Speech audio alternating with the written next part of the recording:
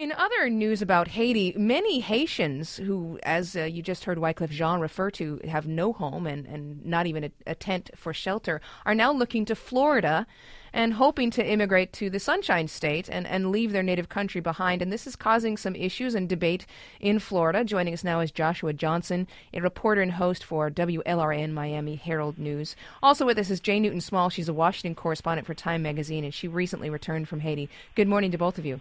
Good morning, Celeste. Good morning. Jay, you just returned from Haiti. When you were there, were you hearing from Haitians about their plans to leave the country and maybe go to Florida?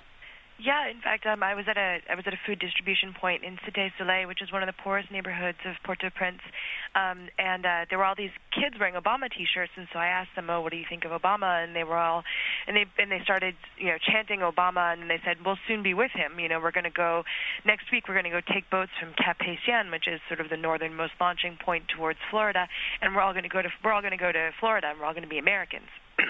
Okay, so Joshua, you actually, on your program from WLRN, you had a poll there that showed that Floridians are pretty much split down the middle, almost 50-50 every time they're asked a question about whether or not we should grant immigrant status to Haitians and whether or not we should allow them to flood into Florida.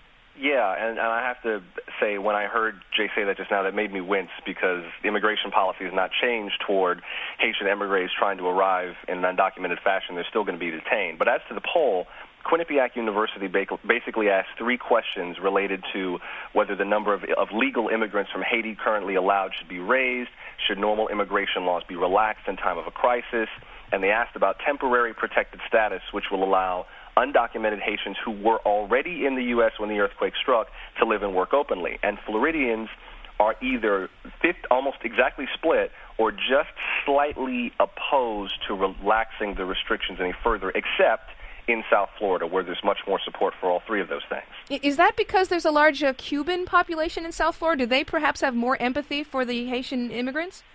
Maybe. Florida has a little bit of everything, quite frankly, in Latin America, and Florida has already dealt with mass exoduses before. I mean, there's already some talk, for people who remember Operation Pedro Pan back in the 60s when Cuban parents sent their kids away to get away from Fidel Castro. There are some people who were talking about an Operation Pierre Pan, where Haitian children would be brought to South Florida. And even some Cubans who were Pedro Pan children are saying, well, I was sent away or brought to the U.S., and it changed my life. It gave me a chance. We've done it once before, so maybe we should do it again. But the rest of Florida doesn't have that experience like we have, so they probably don't see it the way that we do. Jay, how does this debate play out in Haiti? Number one, are the Haitians aware that they may have to come here illegally? And number two, are they prepared to send their children away? Well, first of all, and you'll have to excuse my voice. It's still a little raw from all of the concrete dust that I've been inhaling in Haiti. But there's a lot of Haitians who believe that somehow it's legal or whatever. But when you get up to Cap Haitian, it's pretty clear that you're going to be taking rickety boats, or it's not going to be a very safe trip, and it's a pretty perilous one. Not only that, they're all pretty well aware that there's a lot of Coast Guard cutters currently off the coast, so it's not exactly the best time to go. What NGOs are hoping is that instead of leaving the United States to go to Haiti, instead of leaving Haiti to go to the United States, that they would actually leave Port-au-Prince and go into the countryside around Haiti, because that area is very underdeveloped, and they don't do a lot of farming there. Historically, 200 years ago, when Toussaint Louverture got independence for Haiti, it was all former slaves, and everyone turned away from the land. Nobody wanted to farm after that because of their slave heritage.